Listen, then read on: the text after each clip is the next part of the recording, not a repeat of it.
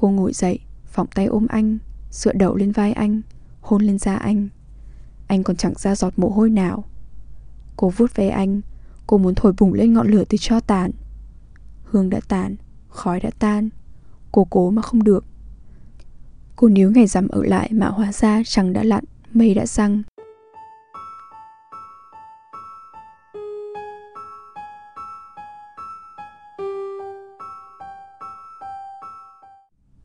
Xin chào, các bạn đang nghe Trạm Radio mùa 2. Mình là DJ Hà Trang, rất hân hạnh được đồng hành cùng các bạn. Các bạn thân mến, trong radio số 33 ngày hôm nay, xin mời các bạn lắng nghe truyện ngắn Trò chơi xổ số của tác giả ChuKim. Truyện thuộc mẻ sáng tác mới, truyện ngắn năm 2023 của S2E33 do K, D và Z tuyển chọn. Chân thành cảm ơn các tác giả và S2E33 đã cho phép Trạm Radio đọc mẻ sáng tác này. Trò chơi xổ số. Họ làm tình. Quay đi quay lại đã đến rằm. Thời gian đúng là trôi nhanh như chó chạy ngoài đồng. Cô 33, anh 35. Cứ đến mùng 1 ngày rằm là họ lại làm tình. Nhịp độ thường nhật ấy đều đặn tiếp diễn suốt mấy năm nay, kể từ lúc họ kết thành một gia đình nhỏ. Ban đầu, cô và anh ở bên nhau đầy phóng túng và ngẫu hứng. Họ không xem lịch, cũng không quan tâm mặt trời đang ở phương nào. Chuyện thời tiết thì càng không. Họ nói với nhau về trò vui, về nơi trốn, về thử nghiệm, về đương đại, về hậu hiện đại, về sự lặp đi lặp lại của một Á vận hội mà không biết chán. Đời sống vợ chồng son miệt mài trong cuộc truy hoan tới giường ấy. Vậy mà rồi quy luật của thời gian vẫn cứ cuốn họ đi, không sao cưỡng lại được. Sự ổn định dần dần hình thành và được xây đắp vững chắc đến độ cô và anh chỉ còn nhìn vào mắt nhau vào mỗi dịp thiêng liêng do mặt trăng định đoạt. Hôm nay rằm, họ làm tình, giống như tất cả những cặp vợ chồng khác cũng làm tình để giành lấy cho mình cơ hội trùng số. 8 giờ 30 phút tối, anh gục xuống người cô. Anh thở hồng hộc sau những nhịp cày bừa chẳng lấy gì làm kinh khủng cho cam. Cô ôm anh, nghe tiếng anh hổn hển sát sạt. Cô cảm thấy dư vị bữa tối vẫn còn quanh quẩn trên đầu lưỡi và vương đầy trong từng luồng không khí thong thả chảy vào hai lá phổi. Chẳng tới 1 phút, họ buông nhau ra. Anh ngồi dậy, một tay chống lên đùi, một tay mân mê ngực cô. Anh vặn cổ sang hai bên kêu răng rắc. Rồi chẳng đầy thêm 1 phút nữa, anh vơ quần áo đứng lên bước về phía phòng ngủ, để lại mình cô nằm trên sofa phòng khách. Âu cũng là hoan hỉ. Cô liếc nhìn lên bàn thờ. Hương đã tàn, khói đã tan. Cảnh ấm cúng đậm đà truyền thống ban sáng đã kết thúc ngay từ ban sáng. Lát nữa cô sẽ nhờ anh hạ lễ.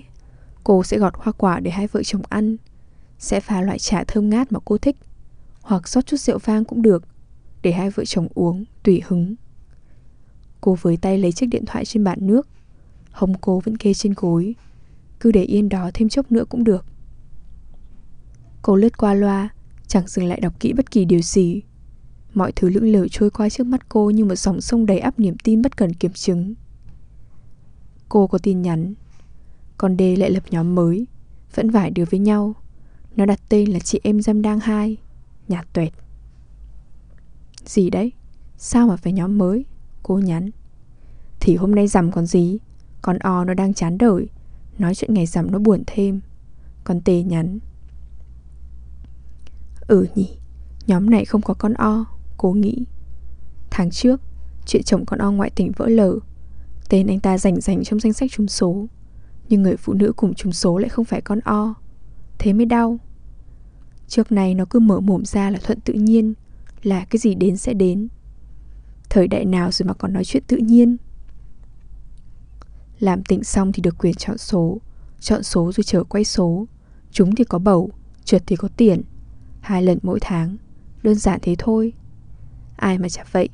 Chẳng ai thụ thai tự nhiên, chẳng ai vô sinh tự nhiên. Tự nhiên là tự nhiên nào mà đòi thuận. Cô giáo hoảnh đọc những lời con T, con L, con D kể con O đang đau khổ vật vã ra sao. Thì cầm tiền mà đi chơi thôi, đằng nào chả thuận tự nhiên. Cô nhắn. Gớm, mày nói thế. Con L nhắn. Nói thế thì sao? Cô nhắn. Lạ tao chả thèm đụng vào. Con T nhắn. Tiền nào ra tiền nấy. Như con ó lúc nào nó cũng cất riêng khoản ấy, nói là để bao giờ trúng số thì chi cho con nó. Bây giờ bung bét lại lôi ra tiêu. Ôi lắm. Ôi gì mà ôi, không tiêu nó phí ra. Còn Đê nhắn. Cô cảm giác nó vừa hử mũi. Không tiêu thì tự thiệt thân. Đấy, để tao nhắn tin bảo con O. Cô nhắn. Rồi cô buông điện thoại. Anh thích uống gì? Cô nói khi thấy anh trở ra, vừa đi vừa lau đầu bằng khăn tắm của cô. Gì cũng được, tùy em. Anh đáp. Anh hạ lễ xuống giúp em nhé. Cô đưa tay nhờ anh kéo dậy, trước khi cũng thong thả bước vào phòng ngủ. Chờ em tí, cô nói mà chẳng ngoảnh lại nhìn anh. Hôm nay có gì không anh?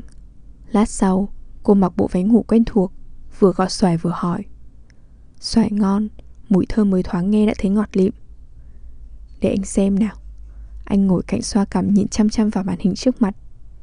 Nó báo vợ chồng anh đang có một lượt chọn số. Hai dấu gạch chân nhấp nháy chờ đợi. Giờ mở thử số kiến thiết dân số vẫn vậy.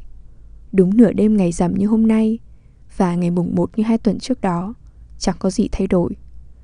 Có 27 cặp số kết quả, một hoài niệm ôn cố tri tân về cái thời người ta mạnh ai nấy đẻ, và cái họ thiếu chỉ là vật chất.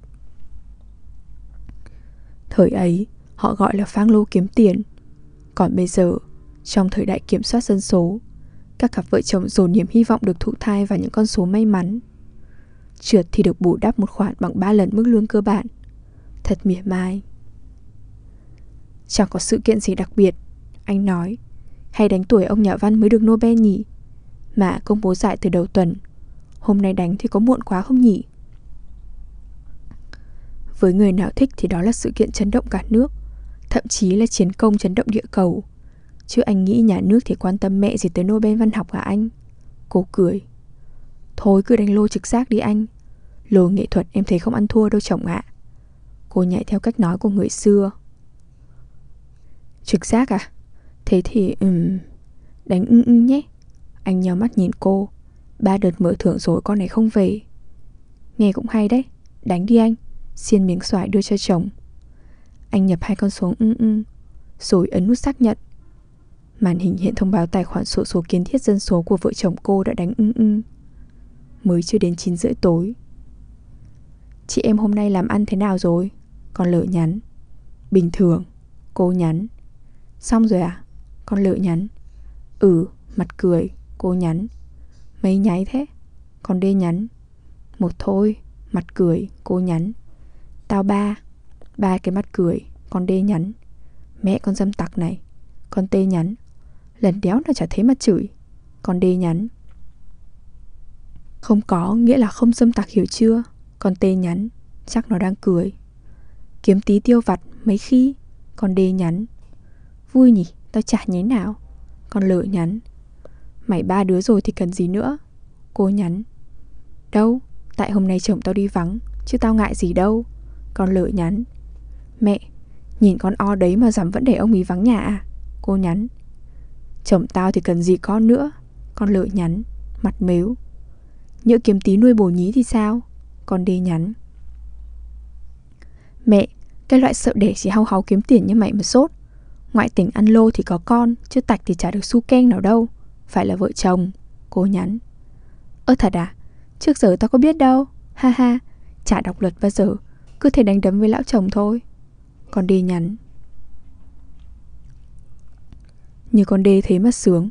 Nó không muốn có con, tối ngày chỉ nhăm bòn tiền ngân sách. Đã thế nhà nó được cả đôi. Nó lấy chồng sau cô có nửa năm mà đến giờ vợ chồng nó vẫn máu lửa cuồng nhiệt.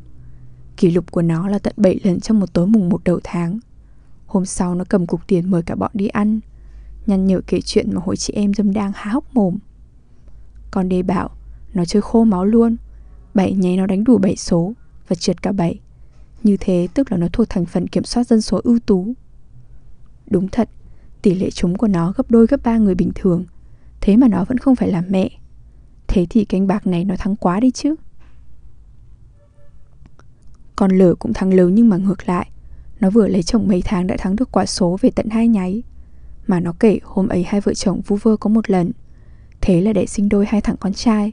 Rồi 3 năm sau nó lại ăn thêm một nháy con gái. Đúng là đời. Không như cô, Không như con O, đánh mãi mà cứ trượt dài từ năm này qua năm khác, tới độ 100 con số nhìn con nào cũng thấy quen mặt như bạn hữu lâu ngày. Mà cô lạ gì, cô biết thừa, con D chỉ nó mồm vậy thôi, chỉ ra cái vẻ bất cần, chứ thử trúng số một cái xem, lại chẳng múa may quay cuồng. Cô tặc lưỡi, lần nào cô cũng cùng anh nghiên cứu bảng số theo thống kê, vừa bản ra bản vào, vừa thầm nghĩ ai cũng trúng cũng đẻ thì lấy ai trượt. Thôi thì có người trúng nhưng người trượt như mình còn đông hơn. Con O còn khổ hơn cô, chồng nó không kiên nhẫn với nó nữa. Mà lạ lỗi tại ai đâu cơ chứ, tại nhà nước cơ mà, tại cái thời buổi cưỡng ép giảm tỷ lệ sinh đẻ này cơ mà. Thằng ấy nó đi thử vận với con khác, nó coi con O như vận đen, nó bất chấp việc người ta công bố danh sách trúng thưởng được làm cha mẹ. Mà ai biết đâu được nó ngoại tình với bao nhiêu con. Con O thường ngày cứ trưng trổ tình yêu đẹp đẽ đời sống văn minh, giờ mới ngã ngửa hóa ra từ đầu bản thân vốn chỉ là món hàng khuyến mãi. Chẳng biết nó sẽ làm gì tiếp, ly dị thì đơn giản, chắc lại thuận tự nhiên. Như con lở thấy mất sướng, chuyện cứ nhẹ hều, mà nào cô có mưu cầu độc đắc như nó. Cô chỉ cần như con Tê là được, một đứa con, một ông chồng, một gia đình trọn trịa. Rồi cô cũng sẽ như con Tê, sự thoải mái nhẹ nhõm chắc sẽ là thành thực chứ không phải nỗ lực làm gì. Cô quay sang liếc anh lúc nào cũng nói không sao, cái gì tới nó tới. Giọng anh cũng giống giọng con O, không biết anh có ngoại tình không nhỉ? Và nếu chưa, thì liệu anh và cô ai sẽ ngoại tình trước nhỉ? Ở đời làm sao mà dám nói hay. Đa số các cặp vợ chồng không có con, đa số đều tỏ ra bình thản, nhưng cũng chính cái nhóm đa số ấy vẫn miệt mài nghiên cứu phang lô. Anh hay theo dõi tin tức, anh nói chẳng bao giờ có chuyện kết quả ra ngẫu nhiên đâu. Như thế thì chợ đen sẽ xuất hiện những nhân vật giỏi toán cung cấp dịch vụ tính số ngay. Bây giờ chợ đen cũng có rồi, nhưng toàn bọn tào lao vớ vẩn, nôn tiền cho chúng nó thì khác nào ngược đãi con cu. Anh làm cô phá ra cười. Anh bảo, bởi vì chuyện quay số trúng thưởng này chắc chắn có bàn tay con người thao túng, nó chẳng bao giờ khách quan cả. Nên việc cần làm là quan sát và đối chiếu để đoán xem ý của những người đứng sau là gì. Cũng như việc của cái lũ ấy là đoán xem chúng ta sẽ đoán gì để khiến chúng ta ngã ngửa. Cứ xác định đi rồi nhất định sẽ có lúc thắng cược. Cô cũng chẳng rõ thực hư ra sao, chỉ biết hôm nay rằm lũ bạn lại nhắc tới chuyện con O đang xấu khổ, chồng nó ngoại tình và cô cũng chưa nhắn tin động viên nó. Giờ này kẻ cướp chồng con O đang sung sướng bên thằng chồng bội bạc ấy. Nghĩ mà sôi máu. Cô quay sang nhìn anh. Anh này, cô nói. Ơi, anh hạ cuốn tiểu thuyết xuống ngực, ngước mắt nhìn cô. Anh nằm dại trên sofa, anh bật nhạc như mọi khi. Anh nghe nhạc trong lúc đọc sách, nhưng anh nghe nhạc pop rock. Hễ cô định bật nhạc giúp thiền định tâm trí là anh nằng nặc bắt chuyện ngay. Đàn ông thật lạ, muốn tốt cho họ mà họ lại không chịu. Mấy con bạn của cô thì có gì hơn cô đâu, chẳng có gì hơn cả. Tấm chồng à? Sao lại gọi chồng là tấm nhỉ? Như tấm phản để làm chỗ nằm hay sao? Thế thì con O hóa ra nằm đất. Ơi, anh nhắc lại. Cô nhìn anh, lông chân anh đè nặng chịu đùi cô, nó tua tủa mọc ra từ gấu quần đùi. Ống quần anh cứ rút dần cho tới khi cô nhận ra lông chân của chồng mình là một thực thể chỉ có điểm kết thúc ở gần mắt cá, chứ không thể tìm thấy điểm bắt đầu. Cô lướt đi, chuỗi mình trong cảm giác thô ráp. Da cô xước, thịt cô đau, máu cô sóng sánh. Cô nghiêng mình, dấn tới vùng mịn màng nhân tạo. Mắt cô nhắm nghiền, tâm hồn cô rộng mở. Đầu cô gật như máy khâu đồng ý với tất cả mọi sự trên đời. Cô lồng lên như một con thú. Cô chồm lấy anh như thể anh là món đồ chơi của cô không bằng. Không, cô không như con O. Anh là của cô, chỉ của cô mà thôi. Cô đánh anh, cô cắn xé anh không được ngoại tình. Anh không được như chồng con O. Anh chắc chắn hơn chồng con O. Anh và cô xoay vòng vòng quanh một trục tưởng tượng giữa hai người, chẳng khác nào nhân loại xoay vòng vòng qua những biên giới và đại đồng tưởng tượng để xây dựng nên lịch sử của chính mình.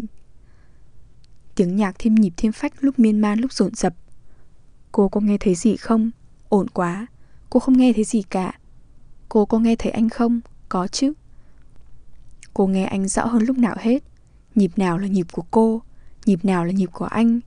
Nhịp chẵn, nhịp lẻ, nhịp xuôi, nhịp ngược, nhịp tái, nhịp hồi. Cô đang nghe cái gì thế này? Anh đang chơi cái quái gì vậy? Con T con L chỉ may hơn cô thôi, chứ cũng có gì giỏi giang đặc biệt đâu. À, là anh đang chơi cô. Anh chơi cô như người ta chơi nhạc cụ. Anh làm cô phát ra thứ âm thanh ngọt ngào, ướt át, cuồng bạo và đau khổ. Cô yêu anh quá. Địt em đi anh, địt em nữa đi, địt em mạnh nữa đi. Lũ bạn cô giờ này chắc cũng đang làm tình, nhưng mà chán bỏ mẹ đi được. Chúng nó kêu ca than thở suốt đấy thôi. Chúng nó không thể điên dại thế này được. Cái lũ đã thỏa mãn với đời sống tệ nhạt ấy. Chúng nó có gì để hướng tới nữa đâu. Chúng nó làm sao cuồng nhiệt được như vợ chồng cô. Cô hóa thành nhà thơ, rồi cô lại hóa thành dịch giả. Cô biến tiếng kêu của mình thành ngôn ngữ. Cô nhào nặn ngôn ngữ thành lời thơ chảy tràn lênh láng tâm trí anh. Anh bóp cô nghẹt thở. Cô bấu lấy anh mà sợ hãi sự sống. Địt em đi anh. Anh gầm lên. Tiếng gầm rung chuyển từng giọt mồ hôi trong đường hầm thời gian cô đang lạc lối. Nhiều thì làm gì cơ chứ? Con đê nhiều thì chắc gì nó đã hay. Mở mồm ra là số lượng. Tức là chỉ biết lấy lượng bụi chất thôi chứ cô lạ gì. Cô muốn anh, cô muốn trúng số, cô muốn con của anh, cô muốn con của cô. Cô muốn anh của cô muốn con T con L nói những chủ đề giống như cô. Cô muốn con O vứt cha cái tự nhiên của nó đi. Cô muốn con D cứ may mắn đi rồi nó sẽ biết thế nào mới thực sự là may mắn. Cô mở tung cánh cửa vào tương lai. Cô hòa vào biển cả. Cô tan ra giữa trời. Cô là ai? Cô muốn trở thành cô mà cô hằng mong muốn. Cô muốn vượt hơn cô của ngay giây phút này. Cô phủ phục xuống khi mồ hôi trên trán cô túa ra như thác đổ. Cô lạy 9 phương trời. Cô lạy 10 phương đất trong tiếng gõ mõ dồn dập. Cốc cốc bong bong, cốc cốc bong bong, cốc cốc bong bong. Đường cơn thành tâm sổ dại. Phương đất phương trời bỗng chốc đảo vòng vòng trước mắt cô. Cô tưởng mình bị hút vào vòng xoáy thời cuộc đảo điên. Anh ảo ạt như một vị thần. Cô sững sờ. Cô giật nảy mình như đóa hoa bị hất tung lên không trung trong cơn mưa. Cô không nhìn thấy gì hết. Mặt cô nhảy nhụa. Mùi của anh sộc vào mũi cô, bít bủng giác quan cô. Cô run lên từng chập. Cô ăn không nên đọi, cô nói không nên lời. Cô 33 tuổi, cả đời cô có thiếu cái gì đâu. Thế mà cô nuốt bằng hết. Cô không thể để phí tế bào nào hết. Cô mất mát ruột gan, mất mát nỗi buồn, mất mát niềm vui, mất mát hiện thực, mất mát hiện tại, mất mát vận may, mất mát ngay cả nỗi niềm mất mát. Cô thở còn không nên hơi. Trời ơi, bao lâu rồi anh và cô không làm tỉnh như dã thú. Lúc nãy chăng? Hay là từ 2 tuần trước? Hay từ dặm tháng trước? Cô quên mất rồi. Cô quay sang. Mắt cô nhìn qua lớp màng DNA của anh. Trên màn hình không có dấu gạch chân nào hiện ra. Không có thêm lượt đánh nào được tính. Đóa hoa bị rơi hẫng từ đỉnh cao xuống mặt đất. Anh đang đẩy trong miệng cô. Cô ú ớ. Trong phòng tắm, cô thở đánh thượt. Cái giá của một cuộc hóa thú là vứt bỏ một lần đặt cược. Sướng thì sướng đấy, mà có bỏ không? Quên không dặn anh, quên hết trời đất, quên không kìm anh lại, quên không giữ chặt lấy anh. Cô quên mất mình là một người vợ. Nếu lúc ấy anh ra bên trong, thì vợ chồng cô sẽ đánh con gì nhỉ? Năm sinh của lão nhà văn Nobel à? Nhiều lần vợ chồng cô đánh tuổi thì nó ra năm sinh. Có khi đánh năm sinh thì lại ra tuổi. Tức một cắn lưỡi. Cảm giác như số phận đùa cợt ngay trước mắt họ, đu đưa chậm rãi như quả lắc đồng hồ mà họ vẫn không tài nào chạm tới. Hay là đánh tuổi con O bạn cô nhỉ? Người bạn đang thất thế giữa cuộc hôn nhân tưởng chừng oách lắm. Hay tuổi chồng nó. Cô không hình dung nổi nếu mình thấy ảnh chồng mình hiện lên trên bảng danh sách trúng sổ số kiến thiết dân số của dân cư, bên cạnh khuôn mặt một người đàn bà khác. Không, đời nào lại thế. Anh yêu cô thế cơ mà. Anh đi cô như mê cuồng thế cơ mà. Hôm nay chị em số má thế nào đấy? Con Tê nhắn. Tao dạy con học toán, quát con số với má đau cả đầu đây. Con Lở nhắn. Đánh bừa thôi, cô nhắn. Luật ngầm của cả xã hội là nhà nào biết nhà nấy, không khoe khoang số với nhau làm gì. Anh cũng dặn cô như vậy. Anh bảo đừng kể lể rồi tự làm giảm khả năng trúng của mình. Không có gì là ngẫu nhiên đâu. Anh nhắc đi nhắc lại. Thì cô không kể mà mãi có trúng đâu. Cô nghĩ nhưng chẳng nói ra mồm. Bừa đi chứ còn gì nữa. Con Đê nhắn. Cô lúc nào cũng tò mò muốn biết con Đê đánh gì nhỉ. Nó mà cung cấp dịch vụ tránh những số nó chọn, chắc giàu to. Chồng tao soi cầu mãi mới đánh. Mà thật chứ cứ đến rằm lại đè nhau ra gõ 2 nháy. Nhạt ơi là nhạt. Con Tê nhắn. Đều nhỉ. Cô nhắn. Con Đê câm mồm nhé. Con Lợ nhắn. 4 cái mặt cười. Con Đê nhắn nhở. Cứ có con đi rồi biết. Khí thế đánh chén số má từng một thời máu me vậy mà rồi sau này thành thở ơ hở hững hết. Con Lợ nhắn. Tao đây chứ đâu. Công nhận. Con Tê nhắn. Vợ chồng tao kém hào hứng hẳn. Đến tao còn chán nữa là. Cô nhắn. Bình tĩnh, đừng tiêu cực thế. Con Đê nhắn. Mày đã có con đâu. Cứ đánh đi. Chưa được con thì được tiền cơ mà. Đúng rồi, cố lên. Vừa chơi vui vừa trở vận. Đi đâu mà thiệt. Con Tê nhắn. Lúc nãy chán lắm hay sao mà thở vắn than dài vậy? Đâu, cô nhắn, mặt cười. Tao còn đang run lẩy bẩy đây này. Lâu lâu cứ như nhà có giặc. Đấy, phải thế chứ. Điểm quá tốt. Tí nữa phang tới bến vào đi bạn. Đừng lăn tăn do sự gì thì tự nhiên lại được cái mà. Con Đê nhắn. Cô buông điện thoại, nhìn mình trong gương và nghe tiếng chân anh tới gần. Em chưa tắm à? Anh ôm cô từ phía sau. Bây giờ em tắm đây. Cô không rời mắt khỏi khuôn mặt mình. Ừ, em tắm đi, mệt quá. Hôm nay chờ xem nốt kết quả rồi ngủ sớm thôi vợ ạ. Phim thì để mai xem luôn 2 tập cho thong thả. Anh buông tay cô rồi bước ra ngoài. Cô nghe tiếng sập cửa, tiếng anh lạch cạch mở tủ quần áo. Cô thở dài. Đồng hồ chỉ 11 giờ. Còn 1 tiếng nữa là tới giờ mở thưởng. Cô và anh mỗi người một đầu sofa. Anh ngồi co chân đọc tiểu thuyết. Chốc chốc anh lại lật trang. Hễ lật được vài trang, anh lại nhấc điện thoại lên nghỉ giải lao. Anh đọc văn học, rồi đọc tin tức, rồi đọc văn học, rồi đọc tin tức.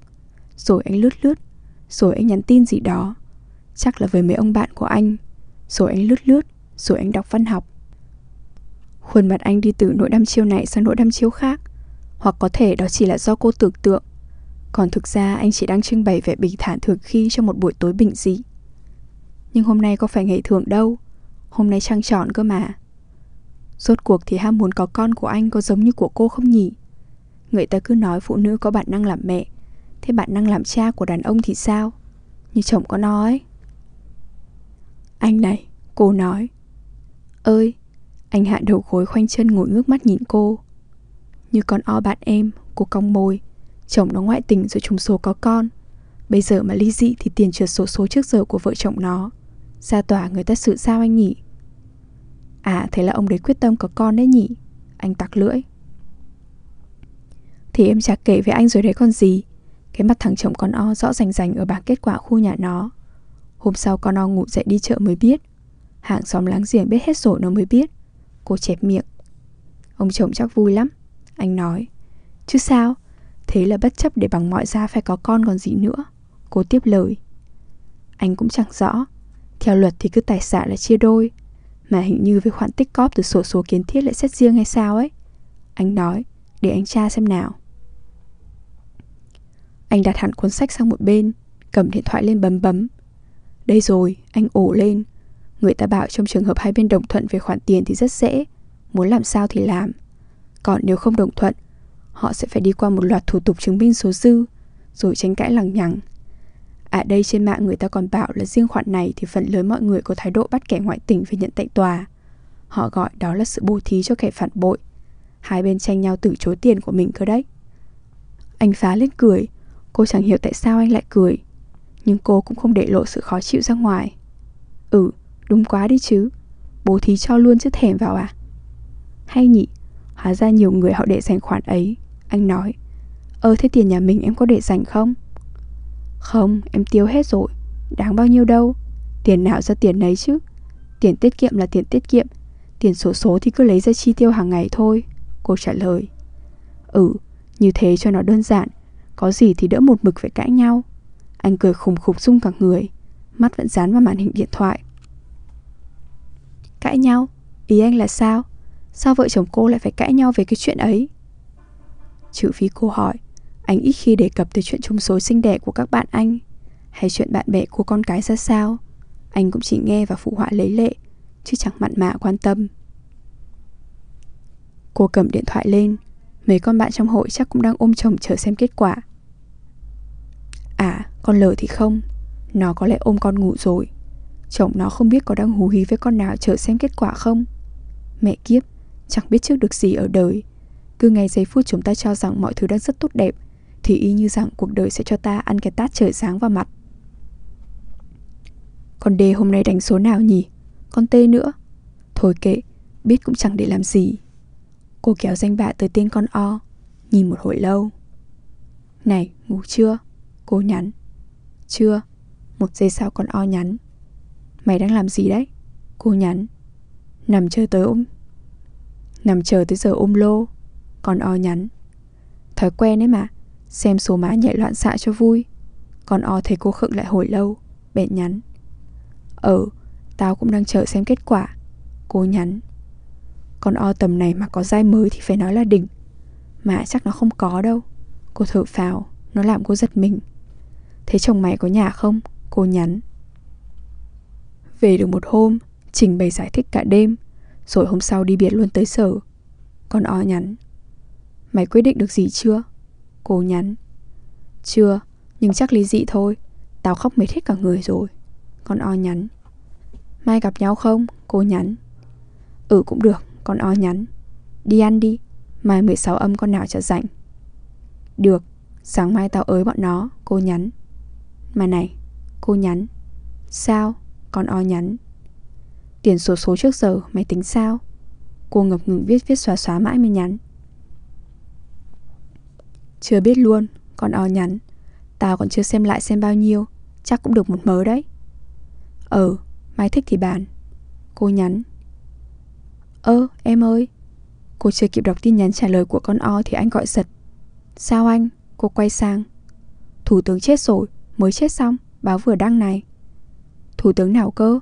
Cô tròn mắt. Thủ tướng nước mình á? Vừa chết rồi, bị đột quỵ. Mai vào kỳ họp quốc tế nên báo chí đưa tin luôn đêm nay. Bình thường thì tối hôm nay chết, sáng hôm sau người ta mới đăng bài. Anh với tay chuyển tivi sang kênh tin tức. Người dẫn bản tin tối mặc áo đen thông báo lại điều anh vừa nói với cô. Tay cô vội lướt trên màn hình điện thoại. Bây giờ là 11:32. Cô và anh nhìn nhau. Nhanh anh ơi, tuổi âm với năm sinh, nhanh, nhanh. Cô cởi phăng xiêm áo. Cô trộm lấy anh như thể anh là con mồi của cô không bằng. Anh ngã ngửa ra ghế sofa. Cô phát thanh viên vẫn đang đều đều liệt kê các mốc tiểu sử vị quan lớn vừa mới qua đời.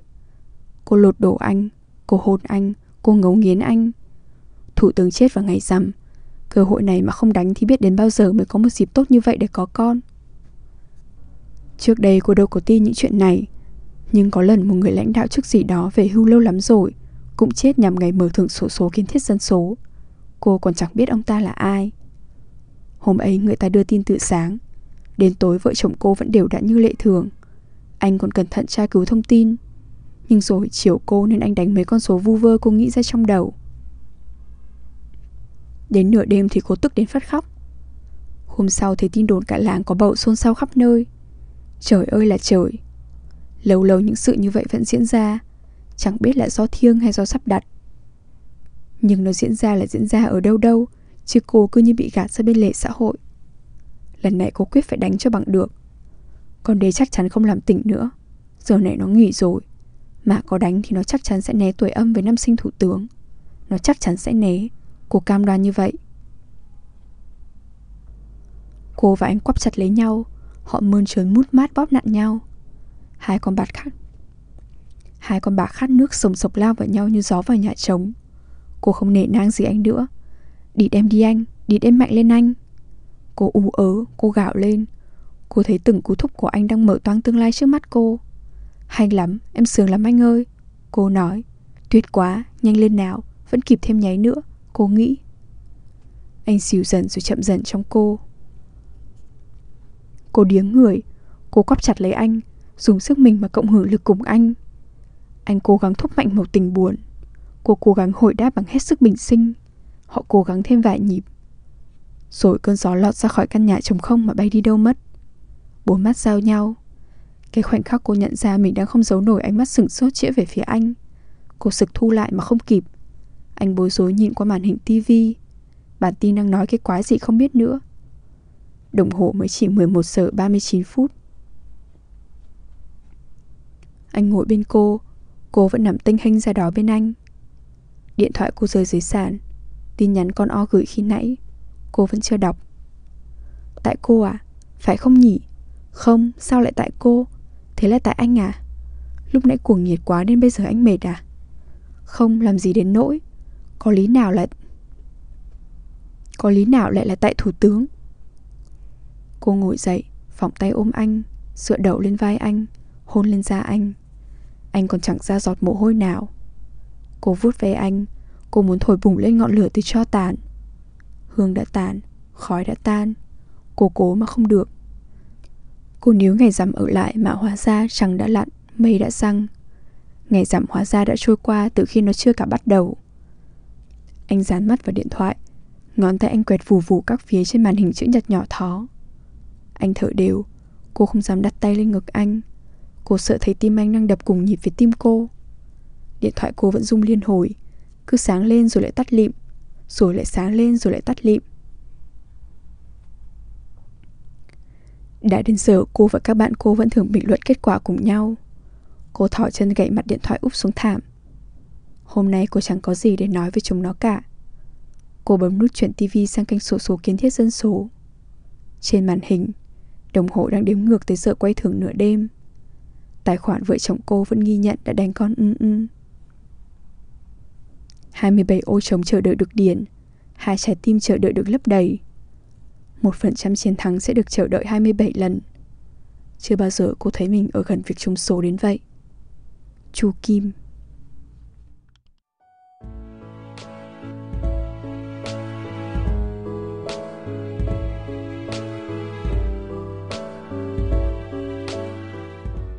Đêm đã khuya, thời lượng của chương trình đến đây là kết thúc.